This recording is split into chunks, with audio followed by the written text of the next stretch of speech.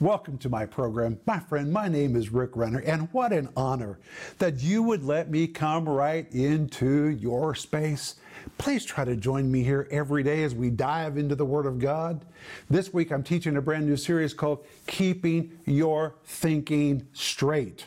The subtitle says Biblical Guidelines for Thinking Straight in a World All Messed Up. And in the previous two programs, I've discussed eliminating wrong thinking and learning to think right and what you have to do to adapt the thinking of God. And today, we're going to talk about keeping your thinking straight about religion and about prejudice in the church. Today and tomorrow is really going to be powerful. Don't miss 1 minute of today or tomorrow. But please order this whole series, and you can order it by going online or by giving us a call. And it comes with a study guide that you can read while you're watching it or while you're seeing it. This is teaching you really need to get down deep inside you. We need to keep our thinking straight. And that's why I'm also offering you my book, which is called How to Keep Your Head On Straight in a World Gone Crazy. If you feel like everybody around you has gone crazy, or when you watch the news, you think, what are people thinking? Well, they're not thinking. They're so open-minded, their brains have fallen out. My friends, God gave us brains because we need them, and God gave us a sound mind. And we need to know how to keep our head on straight in a world that has gone crazy. Just because everybody else seems to have gone berserk does not mean we have to go crazy. We can keep our head on straight. And the subtitle says, Developing Discernment for These Last Days. This really is a book that you will devour. It's endorsed by 31 Christian leaders, and the foreword is written by my friend John Bevere. My friends, please get this, and you ought to order 2 or 3, because this is definitely a book that you're going to want to share with someone. When you read the first 3 chapters, you're going to say, because we really nail several issues about where we need to keep our head on straight in a world gone crazy. It will help you. And when you become a partner with our ministry, we'll send you 2 books as our way of saying, welcome to the family. A family of partners together with me and Denise in our ministry. We, with our partners, are touching people around the planet, literally around the planet. People are tuning in to hear this teaching of the Bible. Proverbs 10:21 says, the lips of the righteous feed many. I know that's my assignment, but I can only do it because of partners. Our partners, through their financial giving, regularly put fuel in the tank, which enables us to bring this teaching to you and to people just like you all over the world, and without ever getting out of your chair. By going online or by giving us a call, you can become a partner and make a difference in someone else's life. And the moment you do, we're going to send you my book called Life in the Combat Zone, which is dedicated to our partners, and Denise's book called The Gift of Forgiveness. But today, we're going to be talking about keeping our thinking straight about religion. But please remember that if you need prayer, we want to pray for you. So give us a call or send us your email. The moment we hear from you, we're going to begin to release our faith for you. But I'll be back in just a moment. Stay tuned for a teaching you can trust, a message that will inspire, strengthen, and equip you with vital insights and understanding from the Word of God. Here is Rick. I am so glad you've let me come into your space, and today we're going to talk about keeping our thinking straight about religion. You say, religion? Rick, are you really going to teach on religion? I am, because it's in James chapter 1. We need to understand what is good religion, what is bad religion, what is pure religion, what is impure religion. James talks about religion in James chapter 1 and verse 26. So let's go there. And in James chapter 1, I've got my Bible. I hope you have yours. We're believing for a revival of the Bible in the church. But in James 1:26, James writes these words. If a man among you seem to be religious, there's that word, religious, and bridleth not his tongue, but deceiveth his own heart, this man's religion is vain. What does that mean? Well, you're going to find out in just a moment. Verse 27, pure religion. Pure? That means there can be impure religion, but here he's talking about pure religion. An undefiled, That means there can be defiled religion. But here he's talking about undefiled religion, pure religion, and undefiled before God. And the Father is this. Here it is. To visit the fatherless and widows in their affliction, and to keep himself unspotted from the world. These verses are so powerful, and we need to really keep our thinking straight about what James chapter 1 says about pure and impure religion. Let's look at it again. James 1:26, if any man among you seem to be religious. Well, first of all, in Greek, the word man is not included. It means if anyone, it throws open the door to anyone who seems to be religious. And the word seem is the Greek word dokeia, which means to give oneself a self-appraisal, to judge himself. And people have all kinds of ideas about what it means to be religious. Some are not, but they think that they are. And that's what James now says in this verse. If any man seems to be, thinks himself to be religious. And the word religious, the Greek word threskos, which really describes one that pays a lot of attention to outward duties in religion. Outward duties, outward services. He's going through the motions, and it appears to himself and to others, wow, this is really a pious individual. But he goes on to say, if any man among you seem, doesn't mean that he is, but he seems to be, he thinks himself to be, other people think that he is religious, and bridleth not his tongue. The word bridleth is the very word used to describe the bridle that you put in the horse's mouth. And with that bridle, you can constrain a horse, you can lead a horse, you can guide a horse, you can hold a horse in check. And in this particular verse, it means to constrain, to hold in check. So James says, if a person seems to be, claims to be, purports to be religious, but he's not able to constrain his tongue, he can't hold his tongue in check, which means he's wagging his tongue all the time, talking about others and saying things that he should not do. He says, this man deceives his own heart. And the word deceive that is used here means to seduce or to give oneself a distorted perception. He just has a wrong view of himself, a distorted view, thinking that he is religious because he goes through motions and is observant of outward activities. But James says this man has deceived his heart. It doesn't matter how many candles he burns, how many times he crosses himself, how many times he goes to church, or how many times he raises his hands in worship. It doesn't matter what your emotions are. If you're not able to hold your tongue in check and to constrain your tongue, then you deceive your own heart. This word deceive, to seduce. You can seduce yourself into believing something that's not true about you, to give yourself a false impression. And the Bible says he deceives his own heart. The Greek says the heart of him. And the word heart is the Greek word cardia. It's where you get the word for a cardiac ward or a cardiac arrest. It's the word for the heart. This is an issue of the heart. Deception is of the heart. And this person is really deceived to their core. They think they are religious because of outward observant things that they do. But James says, hey, this man's religion, again the word religion, the Greek word threskos, his outward motions, his outward activities, all the observant outward things that he does that makes him appear or seem to be so religion, he says this man's religion is vain. The word vain, the Greek word mataios, the word mataios means it's vain, it's a waste, it's empty, it's futile, it is hollow. And my friends, I'm going to tell you, this is really what causes the world to say that we're all a bunch of hypocrites, because we say one thing and we do something else. Let me give you an example. When I was a young boy, we went to our church every week. I loved our church, but we had one woman in our church who seemed to be so spiritual. She seemed to be.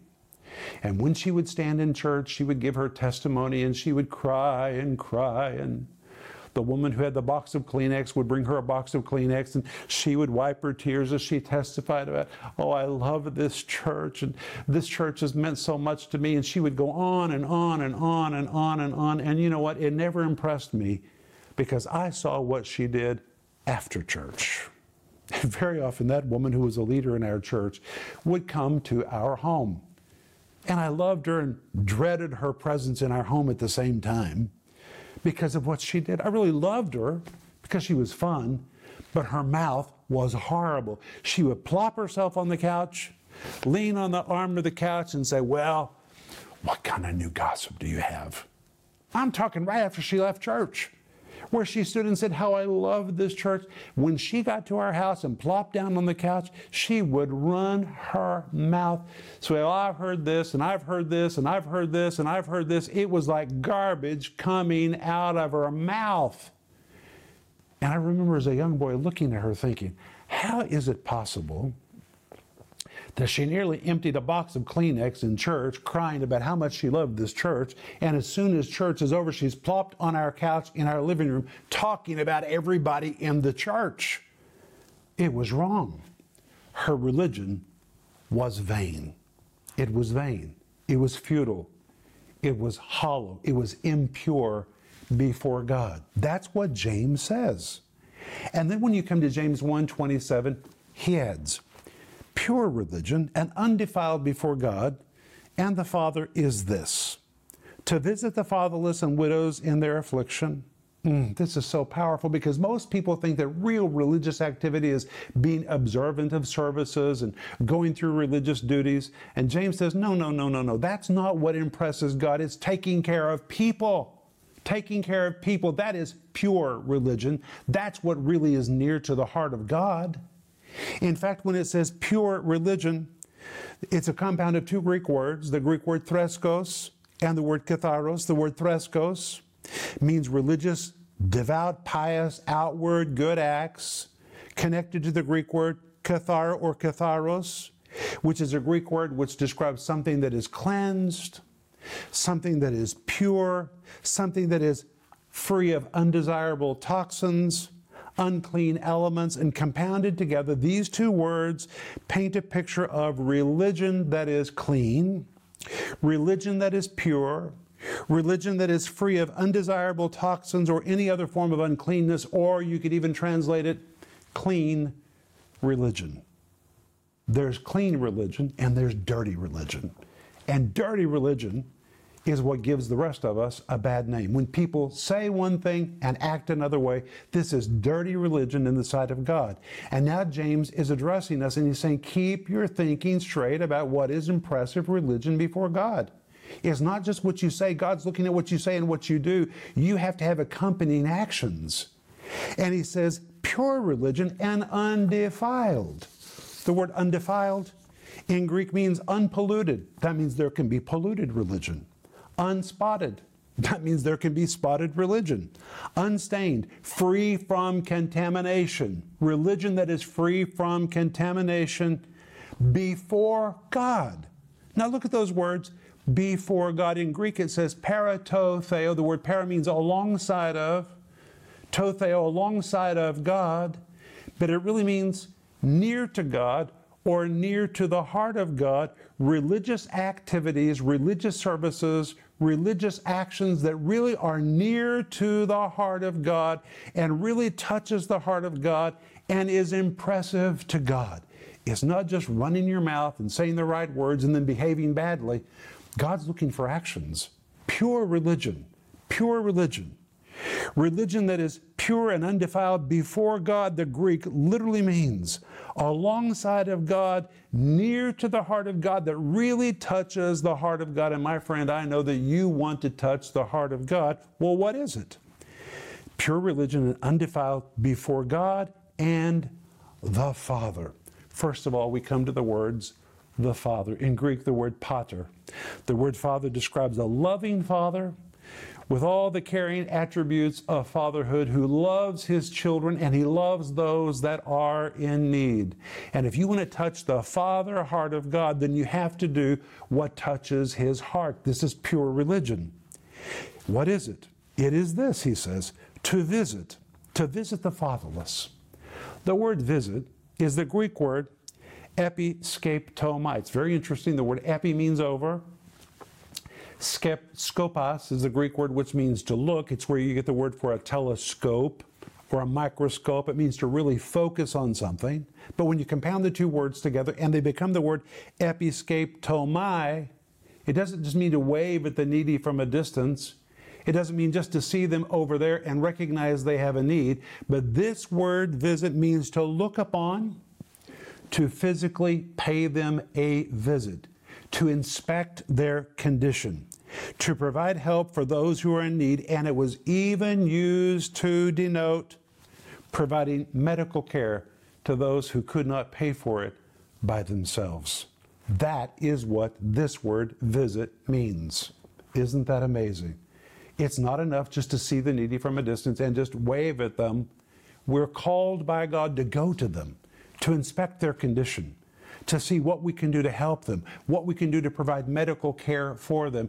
And I'll tell you that in our own ministry, we have a very large part of our ministry that we don't talk about very often, but it is indeed this very thing. It's caring for the homeless, providing clothes for people that do not have clothes, feeding people that do not have food to eat, taking care of those that are in drug rehabilitation centers. We don't talk about it a lot, but we do it very regularly, and we do a lot of it. Why? Because this is very near to the heart of God. And the people that you help can't pay you back, but God does. God does. And this is near to the heart of God. And when you touch God's heart, God responds. And the verse goes on to say to visit the fatherless. What does that mean, fatherless? Well, it is the Greek word orphanos, and I'm sure you hear another word. It's where we get the word for orphans. And of course, an orphan is one that does not have a parent, but not necessarily orphans in the truest sense of the word. These could be social orphans. What do I mean by a social orphan? Well, maybe they have a father and mother, but their father and mother are irresponsible, and the child has been abandoned. Even though technically they have parents, they've been abandoned. They are orphans. In Russia, we call them social orphans, and we have a very large outreach in our own ministry and our own church to social orphans in the city of Moscow, because even though they have parents, their parents are irresponsible, and the kids have no clothes to wear, they have nowhere to live, they have no food to eat, and God is touched when we do something for these people. And it doesn't necessarily just describe children. It could describe anyone that is abandoned. Maybe it is a spouse that's been abandoned. This Greek word orphanos carries the idea of abandonment. And when you and I know that someone is suffering abandonment, abandoned by a spouse, abandoned by their family, abandoned by their friends, and they're living in isolation and they feel so alone, we have a God-given responsibility to visit them, to inspect their needs, and to see what we can do to help them in their situation. And in fact, James then goes on and says we are also to visit the widows. Well, you don't hear a lot of talk about widows today. When I was a young boy, we had a lot of talk about widows. But today people don't use that word very often because widows don't seem to suffer the same financial need that they did many, many years ago because of governmental programs. But there really are widows indeed. Widows who have no help, they have no financial supplement to help them, and they really are suffering. And that's why this verse goes on to say widows in their affliction. That word affliction is the Greek word thalipsis. That word thalipsis describes somebody that is under great pressure. They feel they're being suffocated. They're having a hard time getting by in life. They wake up every day struggling, not knowing how they're going to make it through the day. They don't have money. And even if they have financial help from the government, nonetheless, they're in affliction. They're widows. The word widow is the Greek word kera. It describes a widow in the traditional sense of the word, the very word that Jesus used in Matthew 23, verse 14, and Luke chapter 4, verse 26, to describe widows. And my friends, when a person becomes a widow, they really are in a very difficult plight. They may not know how to pay their bills. If they have a yard, who's going to mow their yard? If they have a problem with their roof or their hot water tank, who are they going to call? They really are in a very difficult position. Socially, they're in a difficult position. Financially, they feel isolated. And now even when they come to church, they come by themselves. They used to come with their spouse. Now they feel out of place. They don't know how to carry on in this new life without their spouse. They are widows in a state of affliction, trying to figure out how they're going to make it through every single new day. And James says, if you're really religious, if your religious activities are really impressive to the heart of God, then you're going to be a person that is taking care of those that are abandoned and the widows in their affliction. That is exactly what this means. So we find out that according to James chapter 1, verse 27, we as believers have a God-given responsibility to reach out and to help widowed women who are struggling due to the loss of their spouse. If it is good and clean and acceptable religion before God, it means we're visiting and we're assisting those that feel they have been abandoned and they don't know what to do. Our religion reaches beyond ourselves. It's not just in our mouth, it's also in our actions. Burning candles, crossing yourself, raising your hands in a charismatic service, all of that's fine. That's meaningful to you. That's fine. But if that's all that you're doing, that's not very serious religion. And not only that, if you're saying all the right words, you've got all the Christian lingo, but your mouth is filled with gossip, my friends, the Bible says your religion is vain, and not only vain, it's dirty. This is dirty religion. But wait, then James goes on, and in James chapter 2, verse 1, he remarkably then adds, my brethren, have not the faith of our Lord Jesus Christ, the Lord of glory, with respect of persons. What does that mean, with respect of persons? The Greek word means to judge somebody by their exterior or by their face, and then he begins an entire chapter on prejudice in the church, judging people by their skin color, judging people by their education or lack of education, judging people by their nationality, judging people by their economic status, judging them by their outward appearance. You know, one day Denise and I were attending an art auction in Moscow just for fun. And there was a man sitting not far from me, and I kept thinking to myself, oh, this poor homeless man, how in the world did he wander into this art auction? Denise and I were not buying, we were just there to watch. Well, as the auction continued, this man that I thought was so poor and homeless raised his hand and bought a painting for $1 million. This man had more money than anybody in the room. But outwardly, I thought he was just a homeless person who had nothing.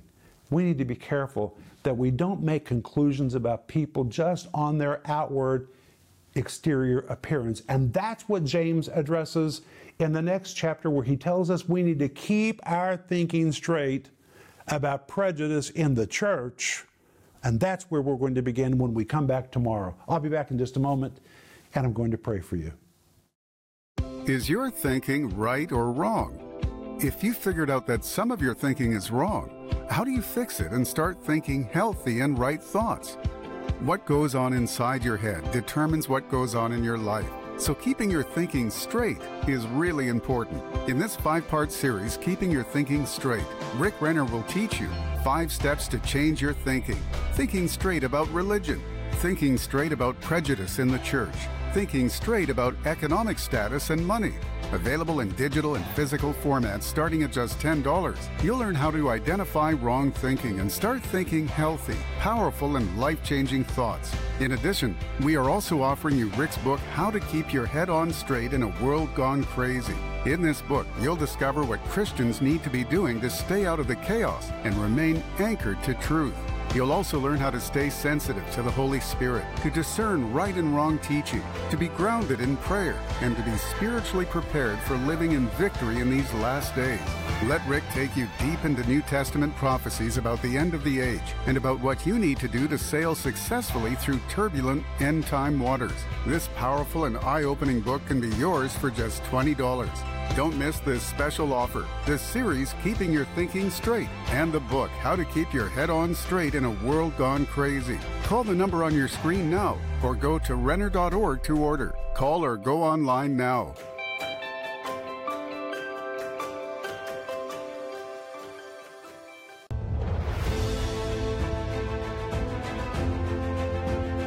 Friends, this is Rick Renner. I want to give you a good report. It is amazing, but we just signed the papers to purchase our new building in Tulsa, a new headquarters for our ministry. We've been in the same location for years and years and years, and we've outgrown it. And because so many people are reaching out to us for more teaching and for prayer and for ministry, we need more space so we can effectively minister to them. And at the same time, we're constructing our studio in Moscow, where we're going to be filming the most wonderful Bible teaching programs that touch people all over the world. But the only reason we're able to do all of this at one time is because of people like you that are members of our giving team. And because of your gifts, we're able to do this in Tulsa, we're able to do this in Moscow. And my friends, I want to remind you that it's not about the buildings. No. It's about people that need to be touched. We just need space so that we can minister to them.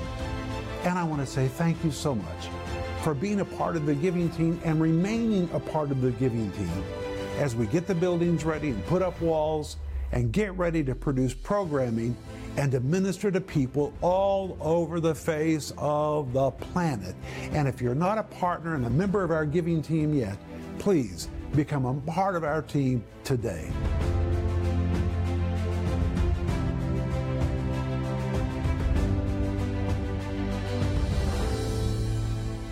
I want to say thanks for letting me be with you today. It means so much to me that you let me come into your space, and I would love to know your thoughts about what I taught today about pure religion and dirty religion. Would you please respond and let me know how this program impacted you today? And I'm teaching a whole series which is called Keeping Your Thinking Straight. And tomorrow, we're going to see about keeping our thinking straight about prejudice in the church. These are very important issues and very dear to the heart of God. We need to know what God thinks, and we need to keep our thinking straight on all these issues and many more. And that's why the subtitle says Biblical Guidelines for Thinking Straight in a World All Messed Up. And it comes with a study guide. And remember that we're offering you right now my book, which is called How to Keep Your Head On Straight in a World Gone Crazy. The subtitle says Developing Discernment for These Last Days. My friends, we're living in the last days, and we need discernment so we can keep our head straight in a world gone crazy. But let me pray for you. Father, thank you. Lord, help each of us to really review our life to see if our religion is pure or if our religion is dirty. Help us to do those things that are near to your heart. I pray this in Jesus' name. Amen. I'll see you tomorrow. But remember Ecclesiastes 8:4, where the word of a king is, there's power. Thank you for watching this broadcast. For more information on product resources or to learn how you can partner with this ministry, please connect with us at renner.org. Also, please be sure to visit us on Facebook, Twitter, and Instagram.